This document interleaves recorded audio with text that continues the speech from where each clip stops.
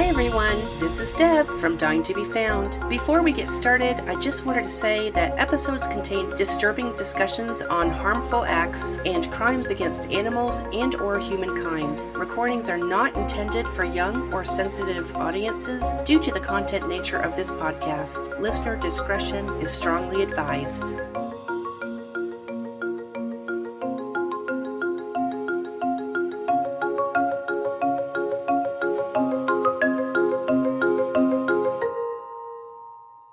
Hi everyone, I'm Deb, your host of Dying to be Found True Crime Podcast. And today, my daughter Shelby is here, ready to help me get back into my routine. Shelbs, we have not recorded all summer long. Can you believe that? I can't. It's just been so busy for everybody. It really has. We've had a lot of life changes between you and me. The last time we really had a long conversation besides the car ride home is when we went to the beach a month ago. Yes, I'm ready to go back. I think I am too. Well, I want to give a huge shout out to my summertime co-hosts who all agreed to record with me this year. You are my saving grace because I've had a lot of unexpected things going on. So I actually had a little vault and dug out all of my collabs that I've been saving up to spread throughout this season. So listeners, if you've noticed that we've had a lot of featured guests, it's because I've added a summertime list from some of my favorite podcasts. So be sure to go check those out. Let me know what you think. And I'm just going to throw in here now, if anybody is a true crime podcaster and you want to showcase your podcast here on Dying to be Found, email me at dying@gmail.com and I'll get you on an episode of The Dash. Other than that, Shelbs, let's get back to you. What's going on with you? Kids are about to get back into school. We are starting a restaurant, very small salad and sandwich shop. So that's what's been filling up my weekends this summer. Super exciting. I think we're maybe about 2 to 3 weeks from opening, and we have done all of this in the last 25 days. Wow. Have you been planning for this for longer than that, or was it just a last minute thought? What's going on? We've been talking about it for a very, very, very, very long time, and it was just right place, right time. We found the perfect landlords for the owner of the building, and we're so excited. Oh, good. Do you want to tell anybody what the name of it is, where it's located? Or are we going to still keep the mystery of our location? We're still going to keep the mystery of our location. Well, Shelby, I'm excited for you. Believe it or not, I have an extra week later in September. I might have to come check out that new restaurant of yours. I'll do a review. How about that? Absolutely. We're going to do a soft opening, so we'll see. Very good. All right. Well, speaking of adventures, we're going to be talking about a very adventurous young woman today. And Shelby, I'm getting a little bit of contradiction on the location on where she's at. We're talking about Colleen Stan, and I'm just going to say that Colleen is based out of Eugene, Oregon, because a lot of the articles that I found, some of them said that she lived in Northern California. Others said that she lived in Eugene, Oregon. So the more reputable ones are saying that she was in Eugene, and that's where I'm going to be saying that she's based out of. If any of our listeners can correct me and actually verify that, that would be great. Just make sure you DM me on Instagram. I'd love to hear from you. It's kind of funny because we were literally just talking yesterday about if I move to California, then you can move to Oregon. Yes, we did have that conversation. And as a matter of fact, let me just tell you this. We were out in Oregon last summer visiting Emily and Jessica. Hi, ladies. Hi, Emily. Hi, Jessica. I flew into Eugene, Oregon. It is beautiful area of the country. It's very rural. Honestly, it reminds me a lot of Georgia. All the hills, all the trees. The only difference is that you are trading in the pine trees that I have here in Georgia with fir trees out in Oregon. So it's just a beautiful area. Very rural, very isolated, very small airport, but it is a beautiful part of the country, regardless on where it's at. I mean, Northern California. All right, Shelbs. So we're going to go back to the 1970s. And what do you know about the 70s? Anything? I know you weren't around. I was ultra young, but what do you know about the 70s and the lifestyles, especially in California? It was the era of love. Peace and love. Yes, free spirits everywhere. Lots of hippies and yeah, peace and love. We saw the movie Jesus Revolution in theaters, and that was literally, it was 70s hippies hitchhiking, singing Kumbaya. There you go. I haven't even heard of that. Was that new? Oh, it's so good. It's so good. It came out over the summertime. Okay, cool. All right, well, I have a question for you. You know, I always like to start things off that way. Alrighty. Have you ever taken a ride from a stranger? Maybe your car broke down. Have you ever hitchhiked? Anything like that? Go ahead, Shelby. Enlighten your mother. Tell me all about it. Now's the time to confess. I don't think this is a story you should know. It was not one of my best moments at all. Give me the abridged version of you taking a ride from a stranger. Was I living in the same town with you? No, you were not. Okay. Okay. And my friends and I had taken an Uber to Atlanta. Well, the night didn't end so well. Somehow we all got broken up. My wallet was stolen and I had no money or phone to call anybody. Oh, wow. So I somehow had the right person at the right place and the right time and a kind heart get me back home. Okay. Safely. Wow. Okay. Did your spidey senses ever go off, or you just, I mean, you weren't desperate for the ride, you used your judgment, I hope? I got home very safely. Okay, I'm glad to hear that. I mean, I've taken rides from people because my very first car was a Renault Alliance. I don't even know what that is. That is a French vehicle, if anybody knows what that is. It's a French vehicle.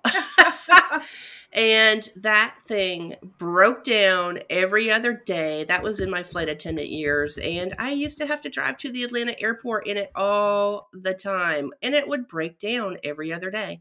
Well, I always used my judgment. There were a lot of nice people. There was one time when I actually broke down in the town that you lived in. And I don't know, it was probably a 4-mile walk home. And I did have people stop along the way. Although I was grateful and I didn't have any weird vibes of getting in a car with anybody, I literally said, you know what? No, I'm walking. It's a nice day. I'm just going to walk home today. And they're like, are you sure?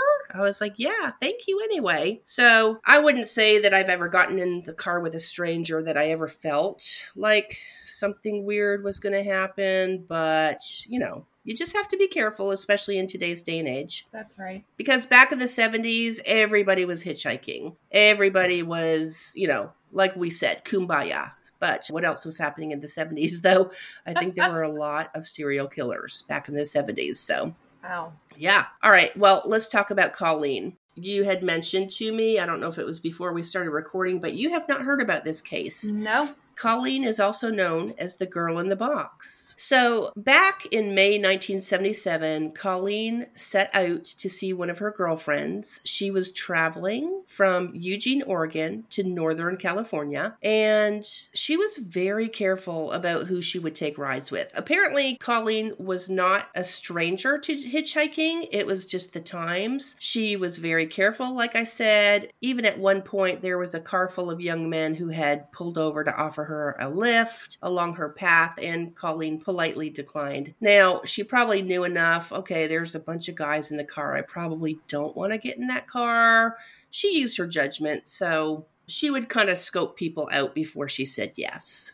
As she was making her way out of town, a young couple by the name of Cameron and Janice Hooker stopped to offer Colleen a ride. They were young. They smiled sweetly at Colleen at all the right moments during their conversation. And best of all, Colleen saw that they had a baby in the back seat. So what can go wrong here, Shelps? Yeah, I mean, it looks like they just look like the normal family. There's a baby in the car. What could go wrong, right? Absolutely. And I don't know about the 70s. They didn't have a lot of car seats. I don't know how old the baby was, maybe a toddler, but there was enough for Colleen to look around and say, okay, well, there's that baby in the back seat. Should be no problem. Let's go ahead and jump in. She decided that this couple was probably safe and that everything was going to be fine. So she went along for the ride. But I want to kind of pause here for just a moment because I want to give you a backstory on Cameron and Janice, just so you kind of get a good indication of the type of people they were.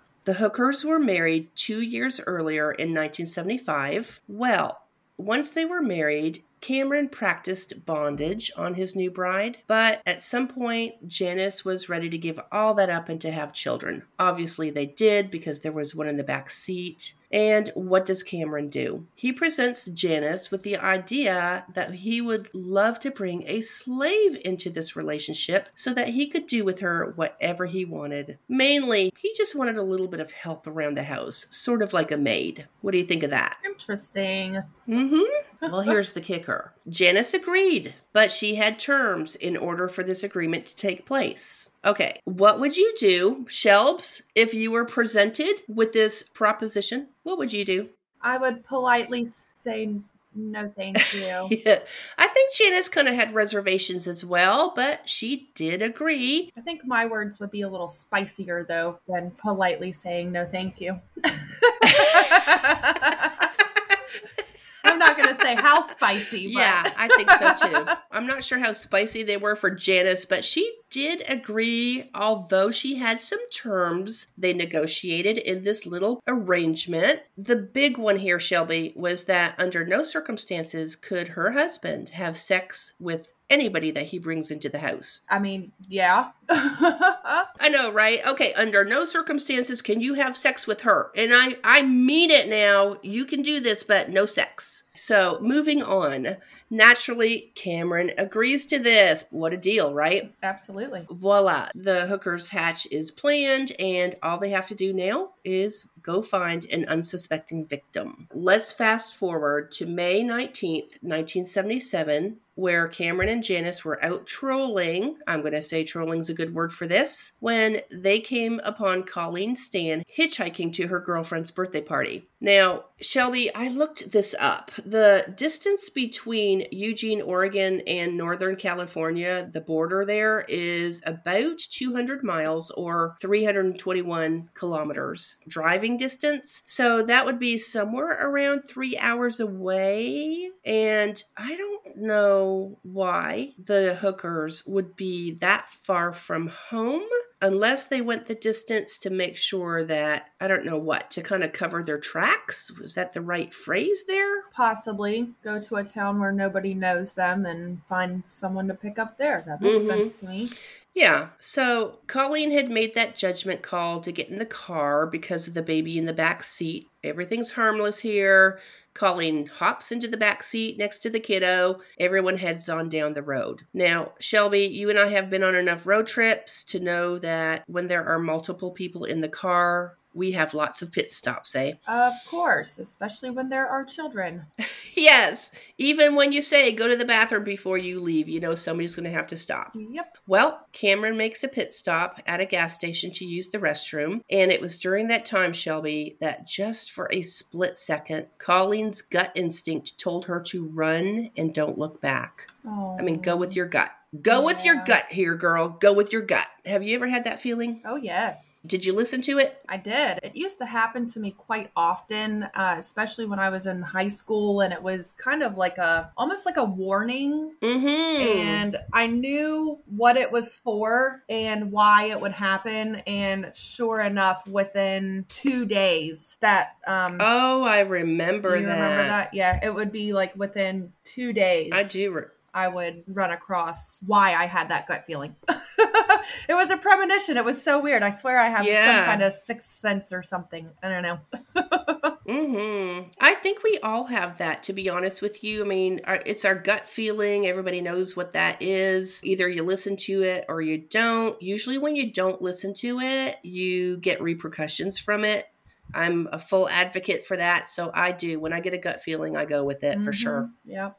And I am not discrediting Colleen's instinct here. I've done it. I've ignored it. So you just kind of have to go, I don't know, the older you get, you just kind of know, all right, I really need to listen to my gut instinct here. And she was young. It was the 70s. She was free, all that stuff. What she didn't notice before she got into that car is that there was a weird looking wooden box with a hole in one side laying in the back seat next to her. And I'm thinking it was probably on the other side of the baby. She wasn't looking deeply around, but when she was sitting there waiting for Cameron to use the restroom, that's when she noticed this box. And that's when the gut instinct said run, but she just didn't listen to her instincts that day. Now, the trio headed on back down the road. About 30 minutes into that next leg, Shelbs, Cameron turned down a dirt road, telling Janice and Colleen that he wanted to do a little sightseeing. Colleen thought nothing about it because that entire area of the West Coast, especially, 40 years ago, it was very outdoorsy. It still is. And so he stopped the car to go sightseeing. And this is when Cameron pulled out a knife and threatened to kill Colleen if she tried to run. Oh. Yep. He went on to bind and gag her, but also to make matters worse, he installed that weird looking box from the back seat around Colleen's head. Wow. The box weighed about 20 pounds. It was soundproof, and it locked in place around her neck. Oh my gosh, I could not imagine. I know. I would be absolutely terrified. Yeah. Because for the next 7 years, Shelbs, Colleen lived 7 years in hell. Once the hookers had Colleen trapped, they continued their journey down the road to a little town called Red Bluff, California, where the couple lived. As soon as the hookers got home, Cameron forced Colleen down into the basement. He stripped her down, blindfolded her, and hung her by her arms from the basement rafters. And I'm not just saying that she was standing there with her arms put up in the air and she was tied to the rafters, Shelbs. I'm saying that her feet didn't touch the ground. Oh my gosh. The hookers would spend the next 7 years torturing Colleen. She was whipped during the day, and at night she was forced to lay in a 3-foot by 6-foot coffin-style crate up to 23 hours a day, and this crate was stored underneath the hooker's bed. Oh my gosh. Isn't that crazy? Yeah. I mean, when you said a slave, I guess I was kind of thinking, did you mention that they wanted the person to clean stuff? Because that's what I was thinking that they were going to have her do. Yeah. Not this. I had mentioned that Cameron and Janice had participated in bondage, but he may have presented it to her that, yeah, we could use some help around the house. Oh, by the way, I'd like to continue on with the bondage. And Janice is like, sure, no problem. You just can't have sex with her. Sort of thing. So I don't know. We can't get into the minds of wackadoodles. Yeah. We just can't. No. Now, the hookers thought of everything here, Shelby. As soon as they settled in, they presented Colleen with a contract. And you know a little bit about contracts. You just signed one yourself. There's a boatload of fine print. Well, the hookers told Colleen that the contract was, quote, managed by an organized crime, unquote, which even had a name. The hookers referred to this as the company. Very original here. They came up with a great name, didn't they? The company. So the company contract that Colleen was presented with was a master-slave contract. In other words, Cameron was the master, Colleen was a slave. Cameron forced Colleen to sign this contract, giving the hookers the right to beat, torture, rape, and enslave her at any given time. Oh my gosh. Yeah. What if she just absolutely refused to sign it? What were they going to do? I know it says that he forced her, but... Okay, so here's the deal. Do you know how he forced her? No. He threatened her family by saying that the company would go after them if she did not sign it. They said that Colleen's house was bugged and they were being monitored. They didn't hold anything back in this contract or the threats. So that's how they got her to sign it. And over the next 7 years, Colleen cleaned the cooker's house. She babysat for their child and was even introduced to the neighbors as the couple's nanny. You see what I mean? How there was a little bit of an arrangement here with a little, sidebars of different activities. Yeah. Cameron and Janice always held that threat over Colleen's head for the next 7 years. Obviously, when you're in that situation, they always held those threats over Colleen's head. They told her if she ever tried to escape, they would go after Colleen's family. And that's how she ended up there for quite some time. Now, Shelbs, we've talked a time or two about victims who are eventually brainwashed by their captors. I don't think that Colleen had any sympathy here. I don't think that we could compare this to Stockholm Syndrome of any sorts. We've talked about that in the past. It's more of the fact that the hookers were holding that threat of harming her family over her head, and that's why Colleen stayed. Oddly enough, about 4 years into captivity, the hookers allowed Colleen to go visit her family. In March 1981, Colleen was given 24 hours to go back to Eugene, Oregon, unchaperoned to visit her parents. How about that? Wow. Colleen made the trip, then returned to California without incident. And again, I would be fearful as well. I would probably want to do everything they're saying if they made it believable enough. I mean, I'm not going to let anything happen to my family, and I think you know that. Oh, yeah. Mm-hmm. No. And I mean, being with them for 4 years, they've had to have built some kind of relationship, and obviously a trusting relationship. So yeah, to an extent, but remember, the contract included torture anytime they wanted to, and then keeping her in that box under the bed 23 hours a day. But then again, hey, we're going out to dinner. Can you babysit the kids? Yeah. Sort of thing. I don't know. It's twisted. It's, to me, unimaginable. And I read somewhere else, too, that Cameron had accompanied Colleen home on one of her trips to Oregon, where he was introduced as her boyfriend. And I'm going to tell you right now, I mean, Colleen was young. I believe she was 19. Cameron was 19 when he picked her up, and Janice was 23. So over this time period, they're still in their early to mid-20s this whole time. So, of course, if Colleen shows up with a new boyfriend, I'm sure her parents are not going to ask too many questions. Colleen was allowed to go jogging in the neighborhood. And in May of 1984, she began a housekeeping job at the local hotel. Yeah, so kind of what you said, Shelby. Obviously, if she's been there that long, they've got to have some kind of structure. I'm not going to say she was ever comfortable in the arrangement, but again, the organized mob crime called The Company was always held over her head.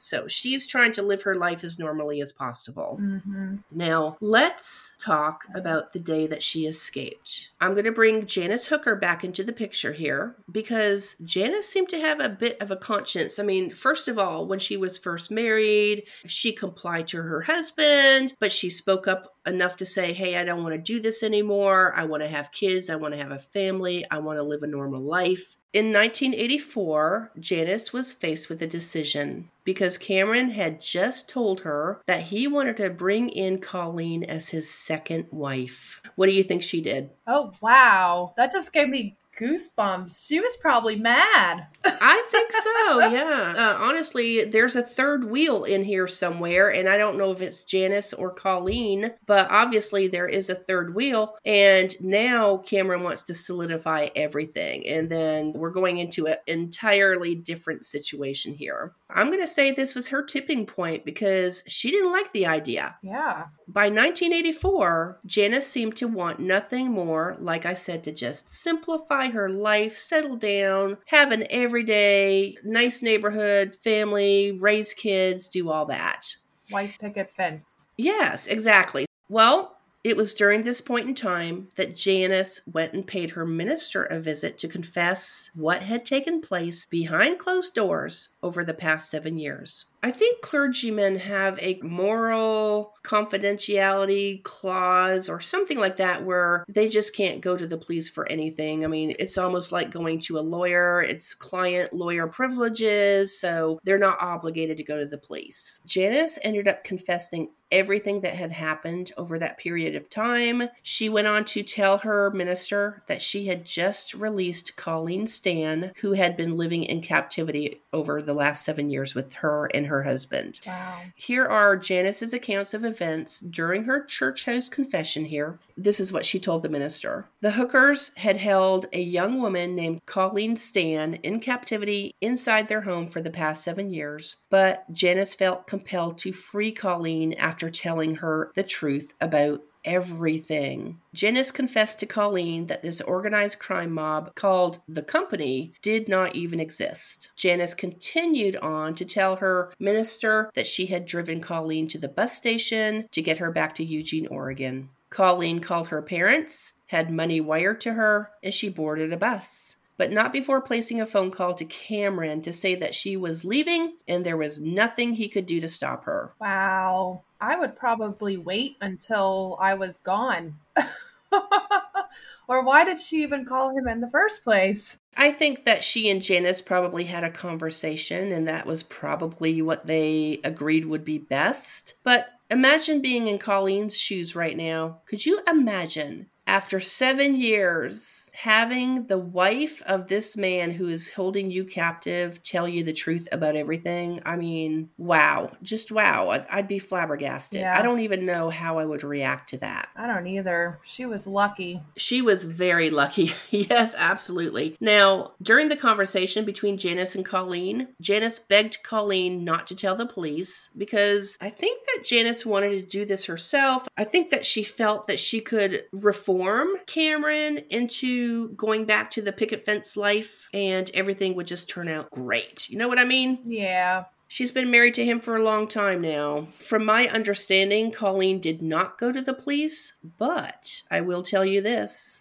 Janice is the one that ended up turning him in. Oh. I don't want to give her props here because she went along with this scheme for 7 years. For so long, yeah. Clearly, she has a conscience. Clearly, she wanted to do the right thing. Maybe not from the beginning, but I don't want people listening to this think that I feel sorry for her because she did go along for the ride for so long. But I'm glad that she woke up and she did have a conscience enough to let Colleen go and to go to the police. That's all I'm saying. Right. Because I don't know what's going on in her head.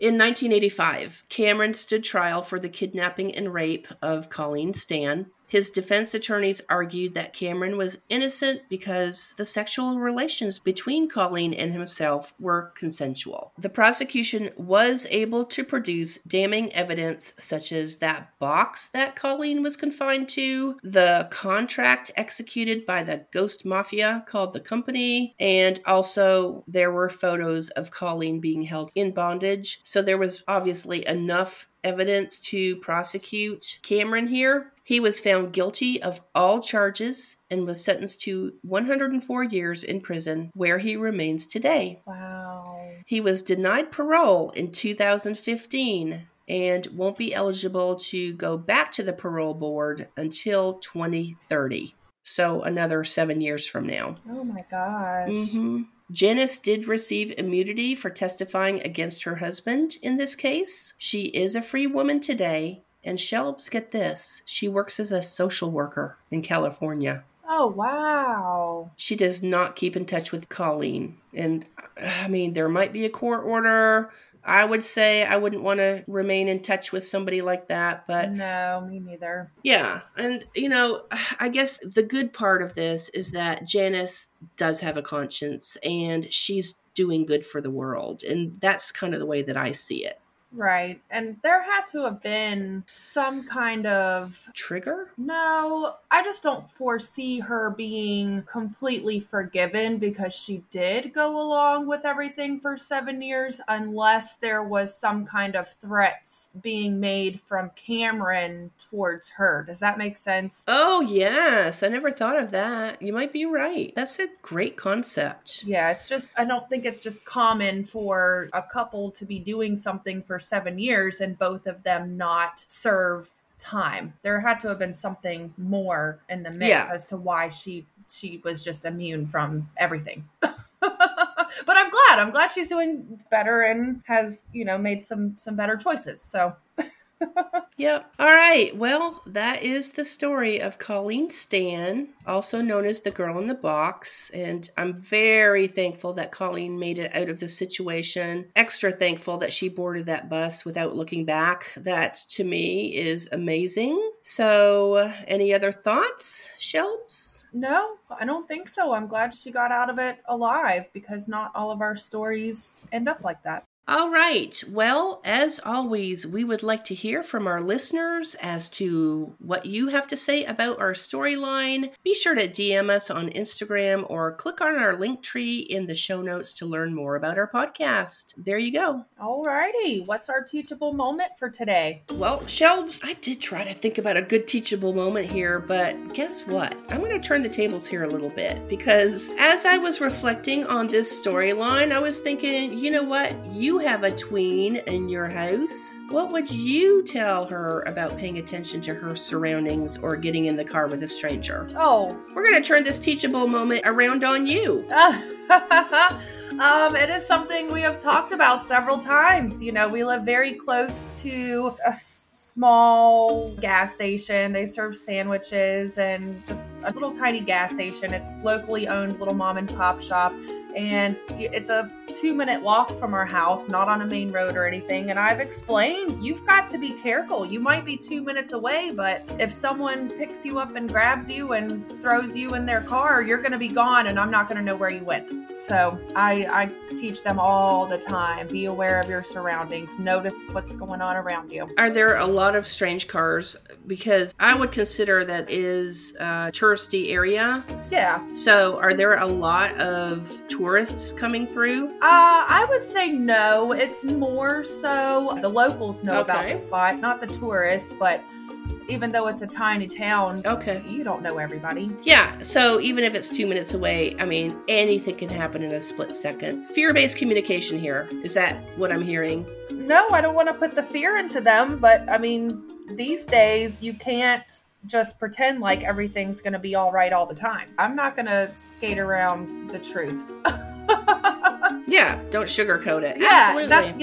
That's the perfect word. I'm not going to sugarcoat it. Like, it can happen. I think you get that from me. No, we talked about that. I got double whammied between you and Dad. Oh, goodness. All right. Well, that was a good little teachable moment there, Shelby. Yeah. I appreciate that. Thanks. I was unexpected, so. I know. You're good at just on-the-spot responses. That was pretty good. All right. Well, I'm excited about getting back into our routine again. It has been a wild ride, but I think that we are getting back into it again. So to our listeners, thanks for hanging with us. And if you have any storylines you want to hear, make sure you give us a shout. And we will talk to you next week. Bye. Thanks for listening to Dying to Be Found. Before we go, we would love for you to leave a review on your favorite podcast platform. Be sure to follow us on Instagram, Twitter, Facebook, and Pinterest at Dying to Be Found. You can access our website, email, social media, and storyline request form by clicking on our Linktree account found in our show notes. If you like our episodes, consider buying us a coffee at buymeacoffee.com/dyingtobefound, spelled just like you see it on our logo. Feel free to message us on Instagram and let us know how we're doing, or if you'd like a sticker. With that, be sure to check us out every Thursday wherever you get your podcasts. We will talk to you all next week.